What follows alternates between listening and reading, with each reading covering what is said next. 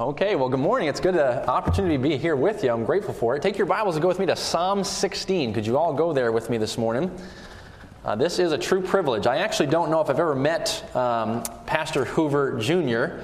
We've talked on the phone, we've corresponded through email and text message, but I don't think I've actually been able to physically meet him, but I've known him for quite some time. I think at one point we were supposed to overlap in a seminary class he was looking to take, and it didn't end up working out. So I've heard of him, I've known of him, and I've known of this church for a long time.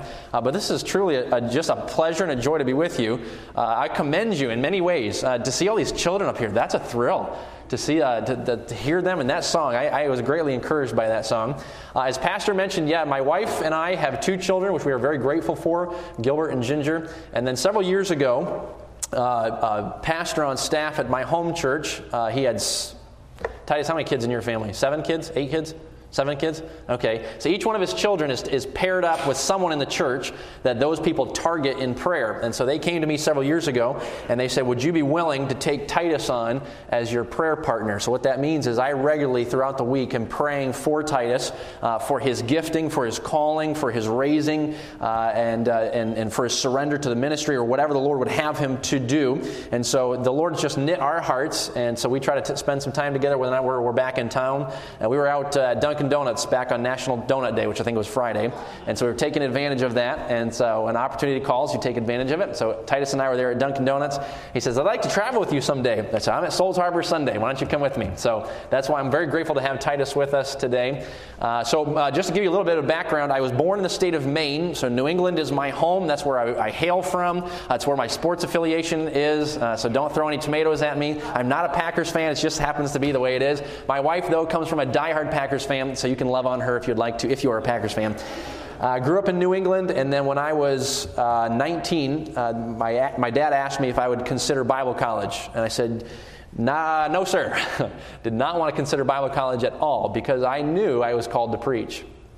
And if you go to Bible college, there's convicting preaching, and sure enough, I was resisting the Lord, and my dad began to pray, and my parents began to pray, and God began to bring the hammer down. And so finally, really just to honor my father, really not because I wanted to honor the Lord, but to honor my father, I said, all right, I'll do 1 year of Bible college, and that's all I'm giving it. And the third night in of the opening revival meetings, God brought just the convicting sword of the Spirit, and so dealt with my heart. I was really wrestling, as many young people do, with the allurement of the world and the calling of God. And one seemed to have a taste but always ended in gravel, as the Proverbs would say. And I was wrestling through that all. And I remember thinking to myself, I do not want my children someday to live as I am living, but I don't want to be done yet. And that wrestling and that third night of the revival meeting that we were in at our opening meetings of my freshman year, God just so dealt with me. I went to the back, sat down with a counselor, and that night surrendered it all and said, Father, I'm done fighting, which has been a theme of my life. Lord, I'm going to stop fighting you. And I appreciate the song that young people sang, He's still working on me. Because in our flesh, we often find ourselves resisting. And the reason that the Jupiter and Mars were created like this is because there's no resistance. And because the reason He's working on us is oftentimes, or the reason He still is working on us, because we often resist. But that night I said, Lord, I'll be done fighting you, surrendered to the call to preach, and at that point everything began to change. So my senior year, God made it clear He had gifted me and called me into the work of the evangelist.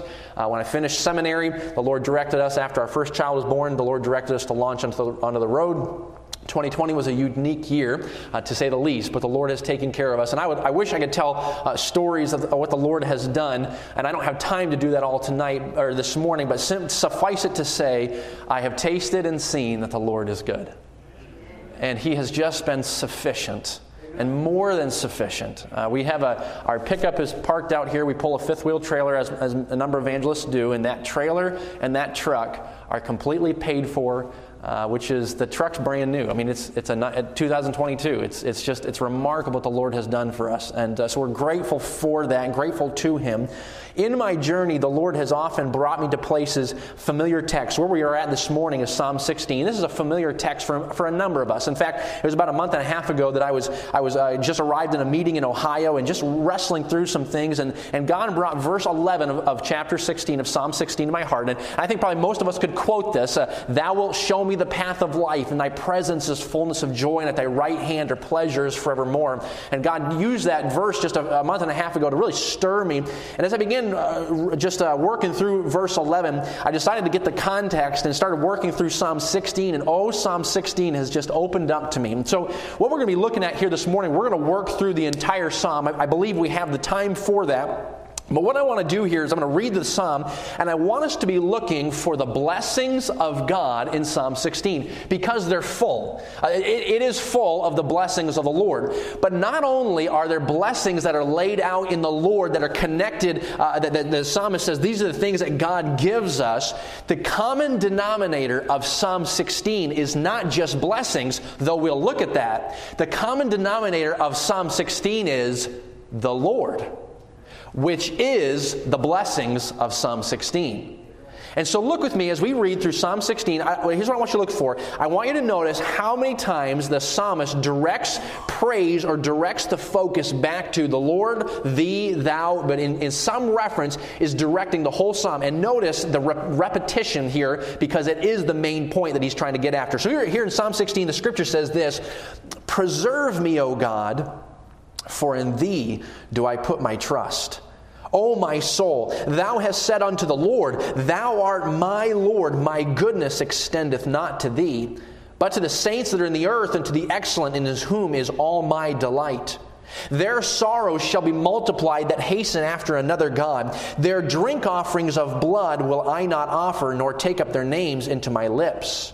The Lord is the portion of mine inheritance and of my cup. Thou maintainest my lot. The lines are fallen unto me in pleasant places. Yea, I have a goodly heritage. I will bless the Lord, who hath given me counsel.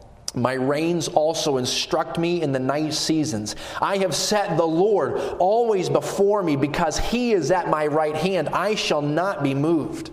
Therefore, my heart is glad, and my glory rejoiceth. My flesh also shall rest in hope. For thou wilt not leave my soul in hell, neither wilt thou suffer thine Holy One to see corruption. Thou wilt show me the path of life. In thy presence is fullness of joy.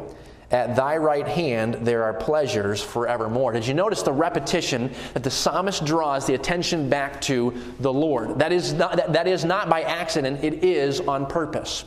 By nature, every single one of us love to receive blessings from the Lord. If I could tell you the whole story, I would tell you that our truck and our trailer that the Lord has provided for us, I would tell you that is a blessing of the Lord. I would tell you that when I prayed that the Lord would lead me to the right spouse and he gave me my wife, I will tell you my wife is a blessing from the Lord. We prayed for children. The Lord has given us children, and our children are a blessing from the Lord, as Psalm 127, I believe, tells us that. Church family, all of us want blessings from the Lord, but my question for you this morning is, do you want the Lord?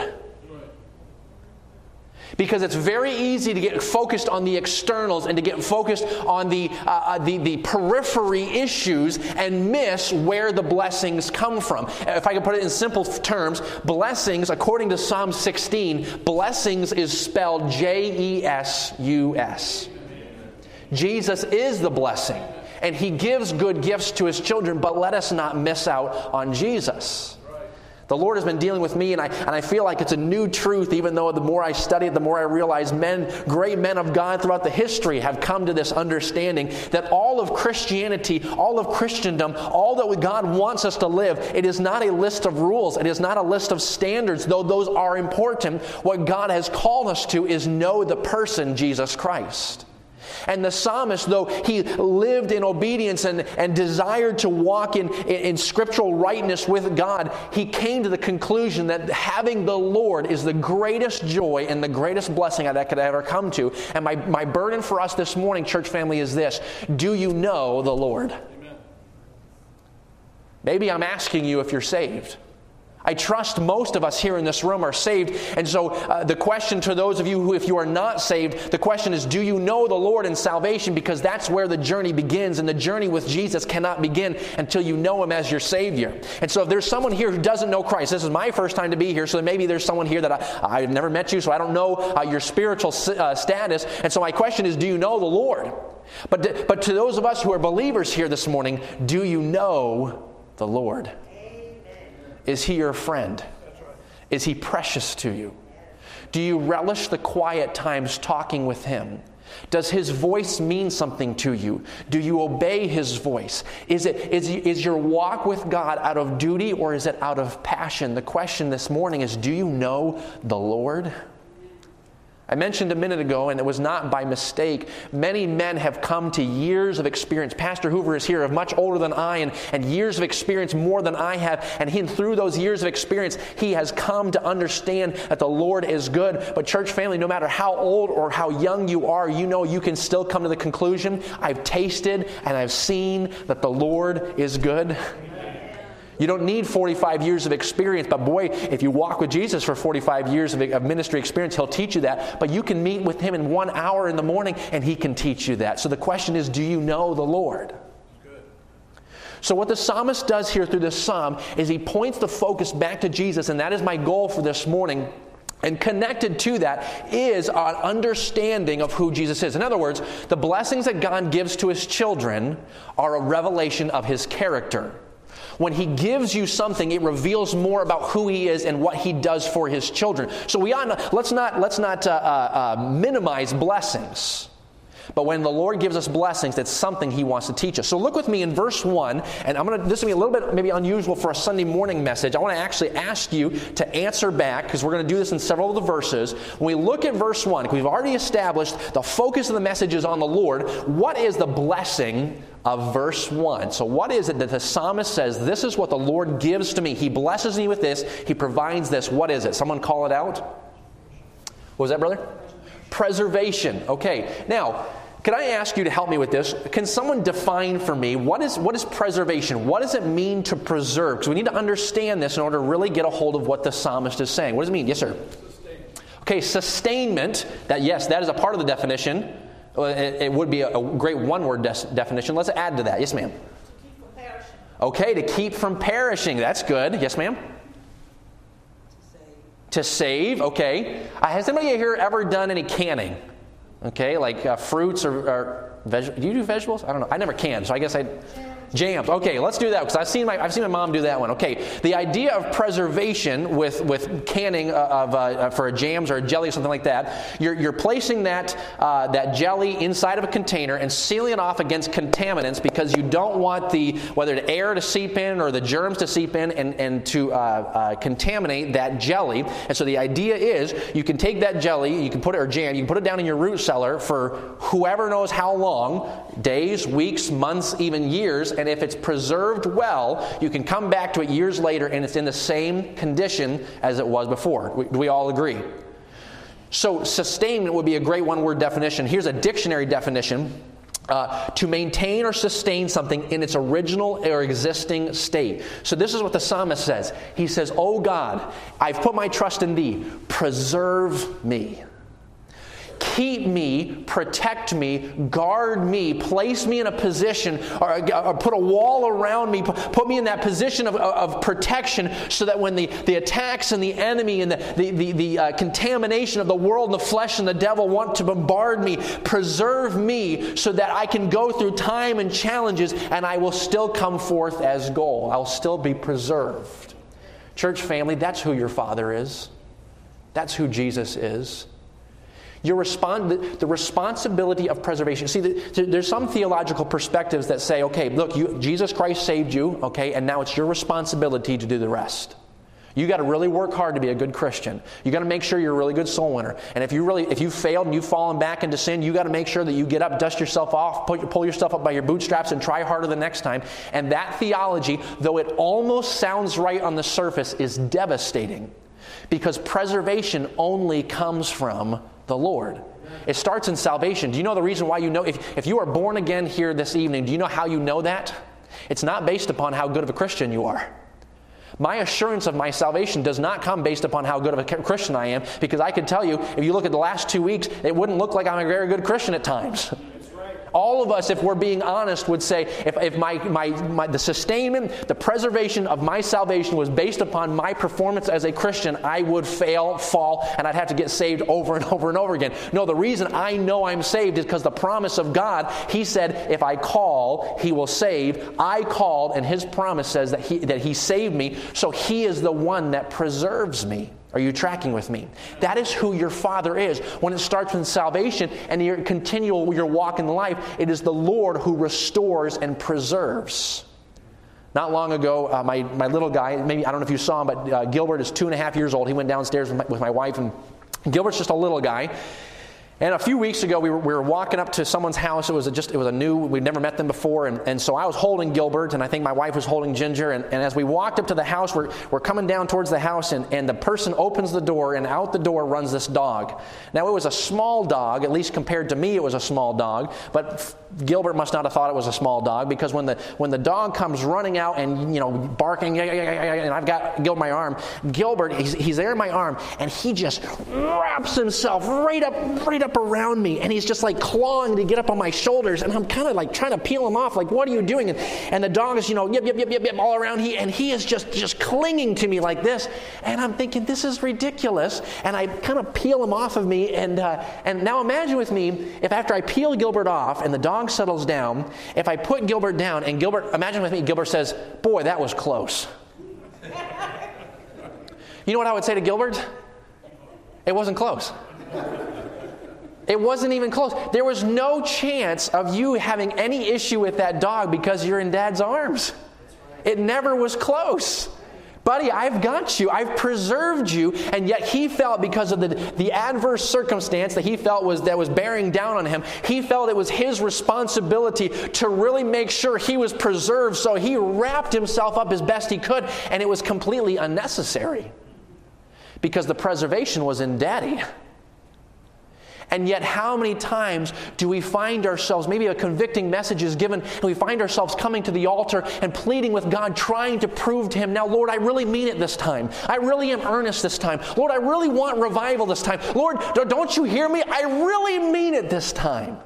As if we're trying to cling and wrap ourselves around Him to try to convince Him of something He already knows.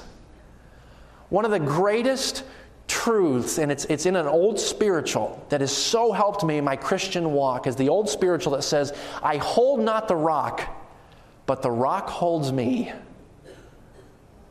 Consider that. That's how it is in salvation. It's how it is in sanctification. I don't grow because I'm a great Christian. I grow because I rest on Jesus. I am certainly a part of that. I have a responsibility to talk to someone about Jesus. I have a responsibility to spend time in the Word. But my rest in the growth of my spiritual walk, in the protection, is all back on Jesus. Because He is my preservation. A couple of years ago, my wife and I were traveling. We were out in Wyoming. We were doing meetings, and we were on the northeast side. We were above Cheyenne, and I can't remember the name of the town. Guernsey, I think, is the name of the town, if anybody knows Wyoming there. And we were in a little church there, and I had been reading a book about Hudson Taylor. And I was so stirred, just so stirred in this book. And as I was reading through that, the account of Hudson Taylor's life, and really my heart cry was, Lord, I want to be used like this man was used. And I remember that one evening I was reading this book, and I was sitting or kneeling in the auditorium of this little church, and I had just finished the book. It was Hudson Taylor's Spiritual Secret, if anybody's familiar with that text or that book. And I finished the book, and I just began to pour my heart out to the Lord, saying, Father, I want to be used like that man. God, I want to be, if no one knows who I am, if God would have received glory and men would be drawn to Christ, God, I want my life to count for something. But as a young man in ministry, many men like Pastor Hoover have said to me, don't change. Don't compromise. And they'll plead with me, which I greatly appreciate, because honestly, when I look at my trajectory of men my age, or I should say, I look at the trajectory of men my age, there's a lot of guys who are compromising. And I can find myself falling into fear. God, I wanted to be used like Hudson Taylor, but I might compromise. Oh, God, keep me from compromise. Oh, no. And I even told my wife just recently, sometimes the idea of compromise, fear, it scares me so much. And I'll find myself going, God, I don't want to compromise. Lord, I don't want to compromise. And I can actually start fearing compromise instead of fearing God. And what the Lord began to do in my heart is that day when I was kneeling before the Lord with Hudson Taylor's book, asking God to do that in my heart. I remember praying to the Lord saying, Father, use me. If you would just use me like this man, do whatever it takes to use me like this. I challenge you, God, please. And that night, the Holy Spirit so clearly spoke to my heart and said, challenge accepted. And you know, when I find myself starting to fear compromise, the Lord draws me back. Okay, Caleb, it's not your responsibility to do the preservation. I told you back in that little church building in Wyoming, I was going to take care of you. Go back to the fear of the Lord, not the fear of man, not the fear of compromise. Go back to who is it that preserves you? It's thou, O God. In thee do I put my trust. Church family, do you know the Lord? You know what he actually does? He removes a lot of anxiety and stress out of your life when you know the Lord. I don't want to get ahead of myself because we're going to deal with that later on. Look with me in verses 2 and 3. Now, I'll admit, verses 2 and 3 are challenging. This is Hebrew poetry, and also there's a phrase here in verse 2 that a lot of commentators, they go back and forth, and some guys will just take a definitive stand, this is what I think it means, and other guys are honest, they say, we don't know what this means, and so here's my conclusion. I'm not sure all of what this is saying, but let's get a few nuggets from here, because I'm still studying this, trying to understand it all. He says this, the psalmist speaking says, O my soul, thou hast said unto the Lord, so clearly the direction is still back on Jesus, thou hast said unto the Lord, thou art my Lord. Now we could just preach a whole message on that. Is Jesus your Jesus? And then he says this, my goodness extendeth not to thee. Now this is the challenging phrase. What does my goodness extendeth not to thee? So there's several different understandings. One is that David is saying my own merit, my goodness, my righteousness earns nothing before God. And it'd be similar to the Isaiah passage that all our righteousnesses are as filthy rags. So it could be that David is trying to say that, or David could be saying the Lord only is the source of happiness. Okay? Both are true. So the conclusion I've come to is, whether it be I can't prove anything to God and I need Jesus, or Jesus is the sufficiency of all my joy, both are true. So I've come to the conclusion of verse 2 and 3 is for both corporately the saints and for individually in verse 2, Jesus Christ. When you go back to Jesus Christ, you have nothing to prove. It's all about Jesus. He is the one that provides your happiness. He's the one that provides your joy. It's not based upon your merit. It's just Jesus. So that's what I've come to the conclusion of verse 2 and 3. Next, okay, verse 4, here we go. Verse 4, so he says here in verse 4, this is the only negative verse in all of the psalm where he is revealing the pagan culture. So he says this, their sorrows shall be multiplied that hasten after another God. Their drink offerings of blood will I not offer, nor take up their name into my lips. So here's what the psalmist is trying to get across. He's creating a contrast between the Lord and those who don't know the Lord.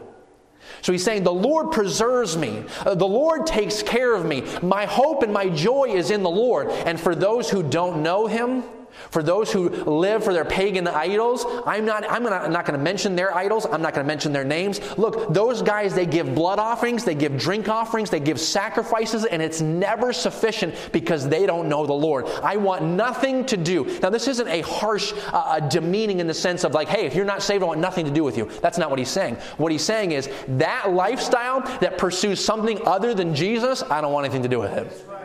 Because that's not life. That's not living. And yet, what does the world communicate to us today? Boy, God's religion is restrictive, isn't it?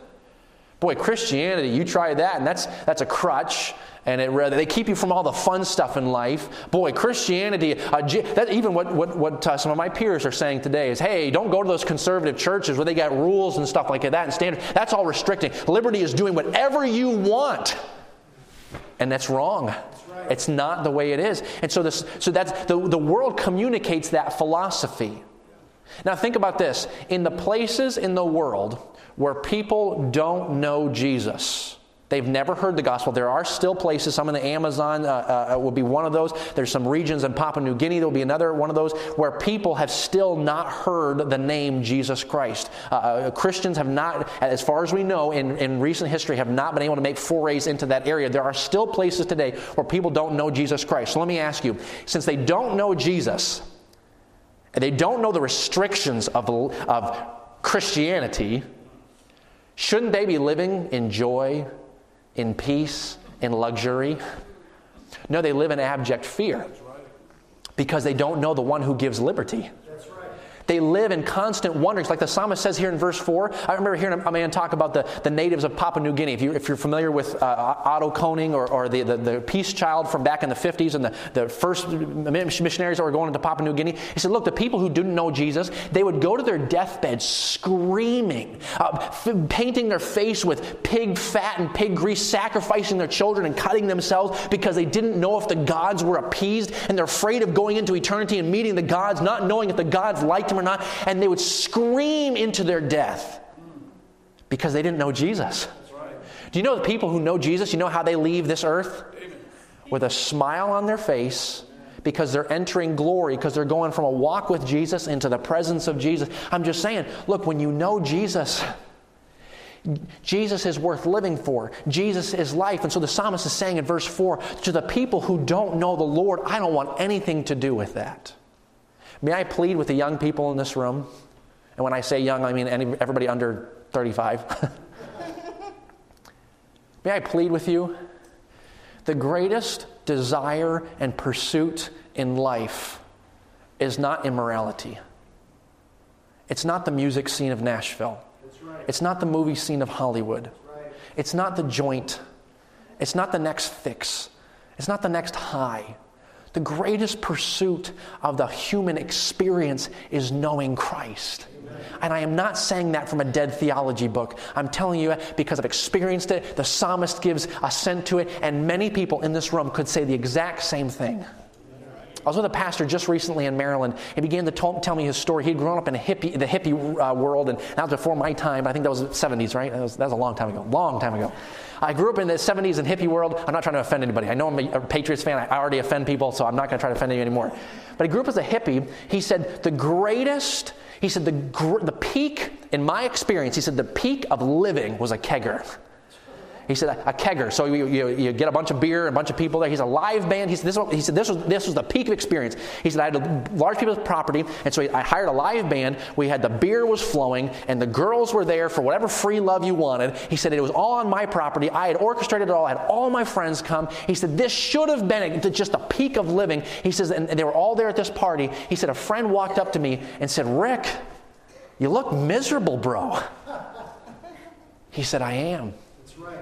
He was 19 years old, and he pointed right here. He said, there's something missing. Because he recognized that the peak experience is not getting high, not having free sex. It's not about that. The peak of experience is knowing Christ. Amen. So that's why he says in verse 4, I don't want anything to do with that. No, it's the Lord. Now look at verse 5. This verse has helped me so much. He points back towards Jesus. He says, look, the Lord is the portion of mine inheritance and of my cup. Thou maintainest my lots. And 5 and 6 are connected. So let me read verse 6. The lines are fallen unto me in pleasant places. Yea, I have a goodly heritage. Okay, so similar to verse 1, in verses 5 and 6, what is the blessing the Lord gives? Someone call it out. Okay, a heritage, an inheritance. Okay, was that? Everlasting life. He gives that, but even in physical life, he is saying that let me back up. The idea of a portion of an inheritance, the portion of a heritage, is that when a father is going to die and he's going to divide up his inheritance, his lands, his whatever his wealth is, he's going to portion it out. If it's finances, he'll put it in piles and divide it out to his children. Or if it's lands, they'll draw the surveyor lines and say, okay, now this child gets this, and this child gets this, and this child. And so this is what the psalmist is saying in verse 5. The portion of mine inheritance is the Lord. Okay, now let's just stop and think about this. He's talking about something spiritual, but he's using physical terms. In other words, the physical, we all understand what it means to have an inheritance. But David is likely not getting an inheritance. Okay, so his father, there's a lot of boys in his family. Jesse, we don't know about how wealthy Jesse was, but he at least had flocks and wealth of some level. And so imagine David, or I shouldn't say imagine, this is the way it was. David is the youngest child. Jesse's going to divide up the inheritance. It's likely David's probably not going to get a whole lot from his father. And if he's hoping to get anything from his father-in-law, who's the king, his relationship with the king is not so great. In fact, the king's trying to take his head off. So, humanly speaking, whether it be from Jesse or whether it be from Saul, there's not much heritage coming his way. In fact, while he's running from Saul, his father and mother actually join him, so it seems to indicate they don't have a lot left either. So he's homeless. He has no inheritance to bank on. And so he says, when it comes to the portion, if I'm going to receive anything, if my brother's got anything, that's great for them. But if I'm going to get anything, I'm going to make it the Lord. If you were today, if you found out after the service that your parents were getting ready to pass away, and I'm not trying to open up old wounds if something that's happened recently, but just imagine with me, you have wealthy parents. They own 4 houses across the country, and your dad's got a used car collection, and maybe your mom's got a used stamp collection or knitting collection or whatever. Okay, so you got these whatever. Okay, you just put it in your context, whatever means the most to you, whether they baseball cards or guns or cars or a house or whatever, lakeside boat and everything. Okay, so your parents have this incredible wealth, and they're writing out their will because they're going to be passing soon, and they ask you, okay, son, daughter, if you could pick your inheritance, what would you do? You say, oh man, this is great. Okay, I think I want the Maserati. So give me the car collection, and then I would like the house. Give me the house in Banff. That would be great. Okay, the house in Banff, the Maserati collection. Okay, and your parents say, would that be enough? Oh, okay. Well, I'm not sure if that would. Oh, maybe I can. Give me. And if you could decide what your inheritance would be, would you ever come to the place where you said, I've got enough. I'll be sufficed with this? Okay, Rockefeller was asked one time about whether or not how much money you needed, and Rockefeller said that all you need is just $1 more. Will Rogers, in the same humorous sense, said, how much money is enough? Just a little bit more. Because we all understand that when it comes to financial wealth, you can never get enough. But what the psalmist is trying to point us to is, I'm not worried about the finances. I found Jesus, and my portion is Jesus, and He is enough. Amen. Matthew Henry put it this way. He said, gracious persons, which gracious meaning spiritual, gracious persons always want more of God, but never more than God. Think about that. People who walk with God, they always want more of Jesus, but they never need more than Jesus. Because Jesus is enough. So the psalmist in verses 5 and 6 says, look, if my lines are drawn, if all I can receive is Jesus, I'll consider that a blessed heritage. If the lines can be drawn out and I can have Jesus, I call that enough. Church family, could you say the same thing? Because the reality is, if some of us went home today and we found out that our home had burned down while we were at the service, or our vehicle was wrecked in the parking lot or whatever, some of us would flip out and be anxious and frustrated because our perspective on sufficiency is tied to our things. And yet there are believers in this room likely today who could say, man, I could lose my house, I could lose my spouse, and I know Jesus is enough. I don't say that to make you fear, like, oh man, I don't want to lose my house, I'm not saying that. What I'm saying is there's people who come to the conclusion that if I lost everything, Jesus would be enough. And if they can say that, and you can't say that, that means there's more of Jesus that you haven't met yet. There's more to Jesus that He wants to show you. There's depth in Jesus you've not plumbed yet. There's more about the person that you haven't met yet. Jesus is enough. So he says there in verses 5 and 6, the lines are drawn, and I consider Jesus a good heritage. Verse 7, I will bless the Lord, who hath given me counsel. My reins also instruct me in the night seasons. Okay, so what would be the blessing of verse 7? Someone can shout it out. There's nuances of multiple, but what would be one that we would say, a blessing of verse 7? Okay, a counselor and guidance. Thank you. That was what the direction I was looking for as well. He's saying, look, Jesus gives me counsel. Now, there are some people today who have a very hard time with this understanding. In other words, they'll say, look, the Spirit doesn't lead you any longer. There is no subjective leading of the Holy Spirit. It's just you have the Word, and that's all you have. The Spirit doesn't give you any guidance. He doesn't give you counsel like that. If you can't get it from the Word, there's nothing else you can receive. And personally, I do not see that in the Scriptures. And I believe what the psalmist is saying is, when I meet with Jesus, He gives me counsel. And when I walk with Jesus, even when I'm not even in my prayer time, when I'm laying in my bed, even my inner self, the reins, that's the idea of that inner seat of emotion, that person inside of me, even then, He continues to speak to me, even when I'm not necessarily in prayer. In other words, you can walk with Jesus all the time. And He can lead you specifically. Now, church family, I want us to get a hold of this. Do you know the voice of the Spirit? I'm not asking something kooky. I'm not asking something Pentecostal. But the Spirit of God who dwells inside of you has already promised that look, John chapter 16, He says, when I go away, the Spirit's going to be inside of you, and He's going to bring things back to your remembrance that I've said to you. He's going to give you guidance. He's going to even reveal to you the future things. The Spirit, who is the gift of God to us, wants to lead you personally. And the psalmist says, the Lord is my counselor, and even my reins give me wisdom. They give me direction. Jesus wants to give you direction. And if you don't know the voice of the Spirit, you are missing out on half of Christianity. I was talking with the pastor. We connected on the internet. We were chatting back and forth, and the question had been posed about how do you make decisions in your church? And this was his statement. He says, "I just do something. I just do whatever. I just come to the conclusion whatever I think is wisest, and I just do it and hope God blesses." I said, "Brother, there's a lot more to it than that." I said, man, when it came to whether or not where I was supposed to go to college, well, okay, where I went to college was basically I just surrendered to where my dad wanted. But when it came to my calling, when it came to who I married, when it came to the journey of saying, Lord, we have no money and I need to pay a school bill, all of that was time spent in prayer, asking the Spirit of God to lead me, direct me through His Word, but the Spirit to lead me. And when the Spirit does that, for those of you who have sensed the Spirit subjectively leading you, okay, have you ever been on the street when the Holy Spirit says, go talk to that person? And you're like, did I hear that right? And the Spirit says, go talk to them. Look, that's not...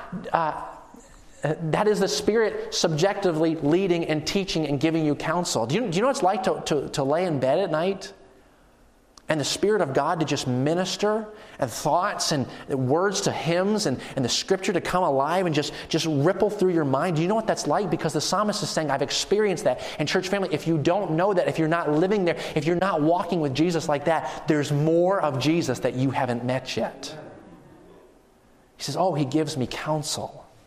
Even in the night seasons, which is often the time when you find yourself dealing with discouragement or all the thoughts, when your mind's slipping into that neutral place, all those thoughts can bombard you. He's saying, even the Lord protects me in that time. And so in verse 8, he says, I have set the Lord always before me.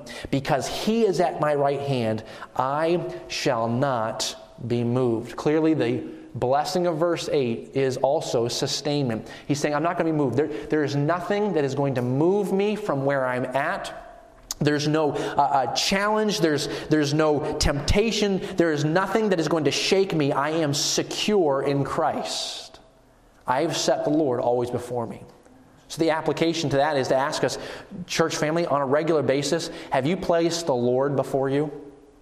Have you placed Jesus before you? Has He been your goal? Has He been your pursuit? Have you rose in the morning determined and settled upon the fact that I'm going to meet with Jesus this morning? Or in other words, I'm going to take time to give Jesus priority this morning.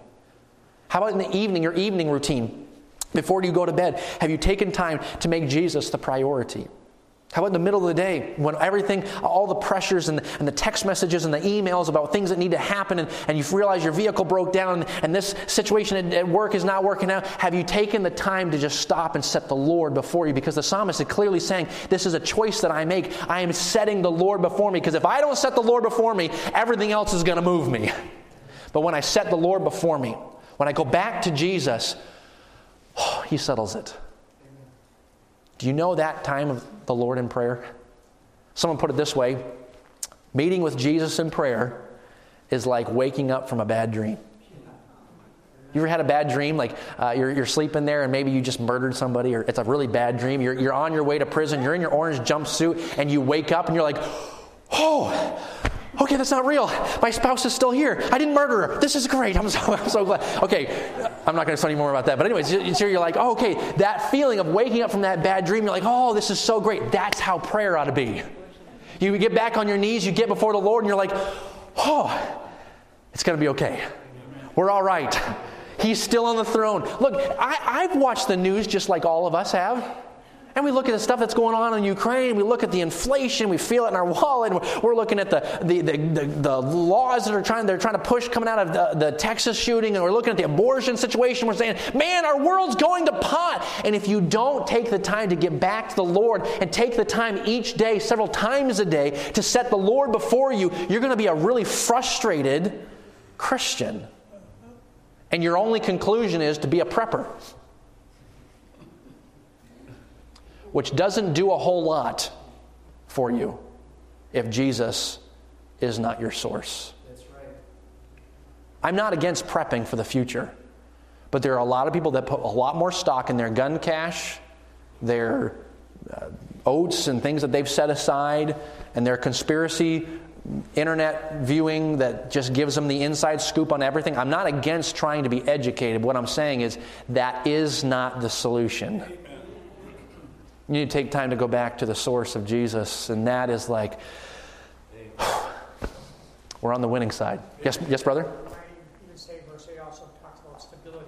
It's like anchoring your soul to a rock. Yes.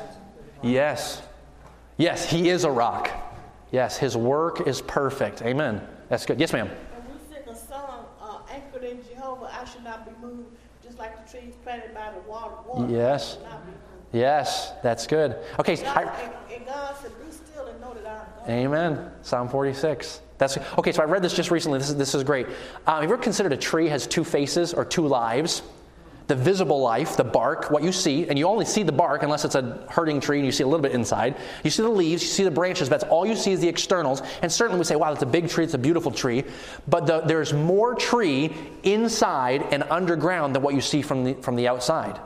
And if the tree does not have a deep root system, though it looks pretty on the outside, if it does not have a significantly deep root system, in the first big wind, it's toppling.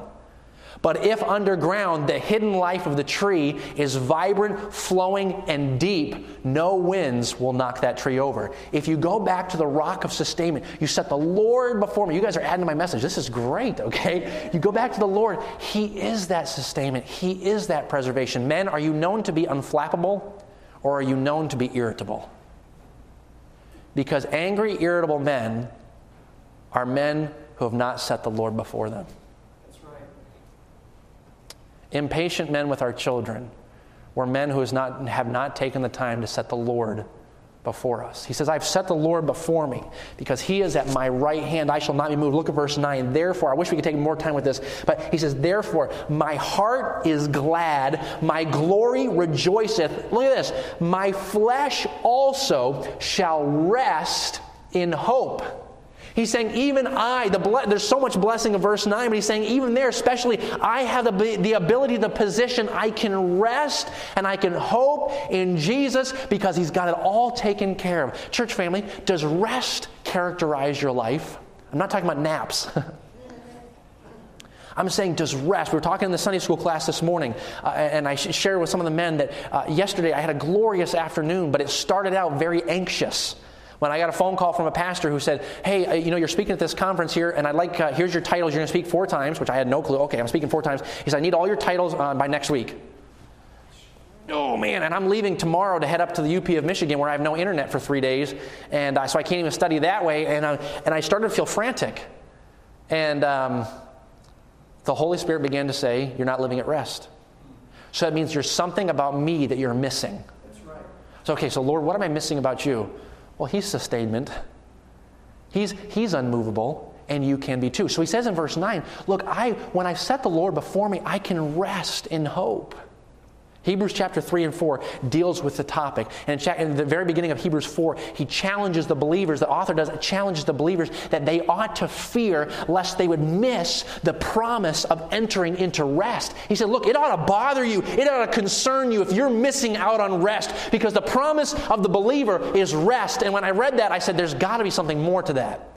Now, I took Greek, and I took Hebrew, so I'm going to dig into the languages, and I'm not against that. I try to do that on a regular basis when I'm studying. I said, maybe there's a nuance of the Greek word here to that word rest that I'm missing that'll explain it. Because I don't understand, is he really talking about rest? Like, that's a little too simple. So I studied the exact word that he was dealing with in the Greek for rest, and you know what it means? Rest. This is what he's saying. My promise, look at it. Throughout creation, what is one of the marks? What is the mark of the seventh day? Rest. What was a mark of his people all through the Old Testament? That on the seventh day they would. That on the seventh year their land would. And then on the year of Jubilee it would all rest. See, that was so foreign to the culture of the pagan nations because they worked 7 days a week. Because you couldn't afford not to. And yet God's people were so different because God said, I'm so good that I can make sure you're provided, and I'll even let you rest on 1 day a week. See, that's who God is. And so he says now in the New Testament, you can live there all the time. And so the psalmist says, when I've set Jesus before me, I can rest. I don't have to stress. I don't have to be frustrated.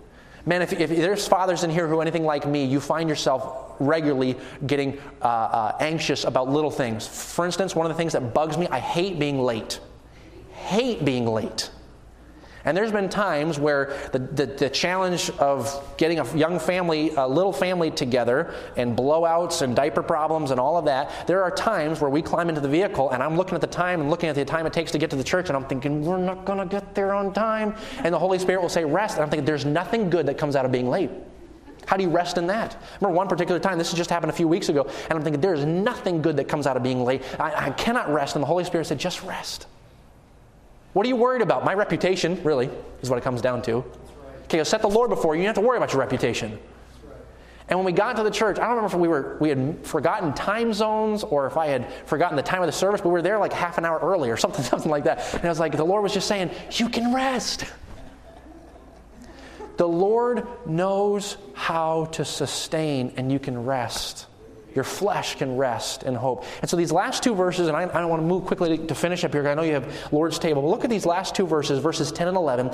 These are promises. He says here in verse 10, for thou wilt not leave my soul in hell, neither wilt thou suffer thine Holy One to see corruption. Now, in verse 10, the idea of hell is not damnation hell. In other words, he's not talking about the hell fires for the lost. The word hell is Sheol, so it's the idea of rock bottom, or the basement of rock bottom. When you feel like you've hit rock bottom, God's not going to leave you there. And then he says, the second half of verse 10, for thou wilt... neither wilt thou suffer thine Holy One to see corruption. Now, that verse is very fascinating because this was quoted by Peter in Acts, I think it's Acts chapter 3, referring to Jesus Christ. In fact, many scholars believe that this entire psalm is all pointing back to, it's a prophetic psalm, David being a type of Christ. I don't have time to get into all of that, but in other words, this passage was quoted. You could take all of this passage and point it back at Jesus, and he would be, even him, quoting it just like the psalmist does here. So he says here in even verse 11, thou wilt not suffer thine Holy One to see corruption. And Christ there, being resurrected from the grave, God did not suffer him to stay in the grave. He resurrected him who never saw corruption. And again, there's a lot more I could say about that, and I was even doing some reading on it this morning. It's fascinating how this whole psalm is directed back to Jesus, but suffice it to say, it's another proof here that this is dealing with Jesus. And then he concludes in verse 11 with the most famous verse, or the most well-known verse of Psalm 16. Thou, pointing back to Jesus, thou wilt show me the path of life. In thy presence is fullness of joy. At thy right hand there are pleasures forevermore. For you, how do you characterize life, living? You know what I'm saying? You went on vacation and you're sitting there in your lawn chair and you've got your feet kicked up on the sand of the lake there, and you've got an iced tea or whatever in your hand, and you say, man, this is the The life. We've all done it. This is living. And what you mean by that is, I wish I could live my whole life, living like this. Beach bum idea. I mean, this is just no shirt, no shoes, no problem. That kind of idea. Like, this is just incredible. This is life. And this is what Jesus is saying. That's what Jesus is. He's life. Not permanent vacation. No, Jesus is where living ought to be. Amen. In other words, when you're living on vacation, you've got no problems. And when you're living in the presence of Jesus, you can roll all of your cares back on Jesus. So may I ask you, especially the young people in this room, what does life look like for you? When you think of pursuing something that is really meaningful, when you think this is what I want to give my life to, this is what I aim my trajectory at, this is what I'm pursuing to give me happiness, what is it for you? Is it video games? Is it Facebook? Is it being an influencer? Is it the next fix? Is it drugs? Is it sleeping with someone? I'm trying to ask us, look, we need to be very honest, because it's not just for the young men, it's not just for the young ladies, it's for all of us. What is that you pursue life? Is it the next novel you're going to read? Is it the next documentary you're going to watch? Is it the next ball game you're going to go to? Because the reality is, all of those fall far short of Jesus when it comes to life. That's right. Could you ask yourself this morning, so what is it that I slip back into dreaming about as that is what I really want to experience? If I could just reach that, if I could get that, if I could live there, if I could have that, then I would be sufficient. If it's anything other than Jesus, you are on a pathway of losing big. We talked about this morning in our Sunday school class. I hadn't even thought of this. It was so helpful to me in realizing, Paul said, I had gained everything a man could gain, and I was losing. But what's winning is the excellency of the knowledge of Christ Jesus, our Lord. Do you know life? Because he says, when I get into his presence, it's fullness of joy. When I'm at his right hand, there are pleasures forevermore. If you've not taken time to get alone with Jesus, to hear his voice, for the word to minister to you, to see divine appointments where you chose to be obedient to God and God led you to lead someone to the Lord, you chose to be obedient and you gave that funds to that person and just ignited your soul. If you've not lived that way, you don't know life.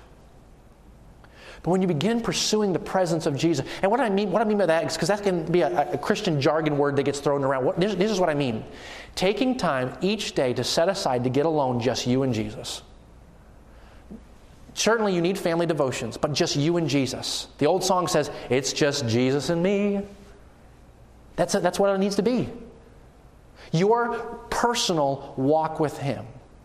Where each day you get with him and God gives you your directions for the day. God convicts you about sin from yesterday. God restores you and tells you, okay, here's what I want you to do. I want you to give this to that person. I want you to talk to this person. Today, just walk with me and I'll direct you as you go. And he stops you. Hey, stop right here. Don't listen to that anymore. Why, Lord? Just trust me. Okay, Lord. See, I want you to direct you over here. See, that's what living is. I was telling my wife just recently, man, living in obedience to Jesus is just awesome.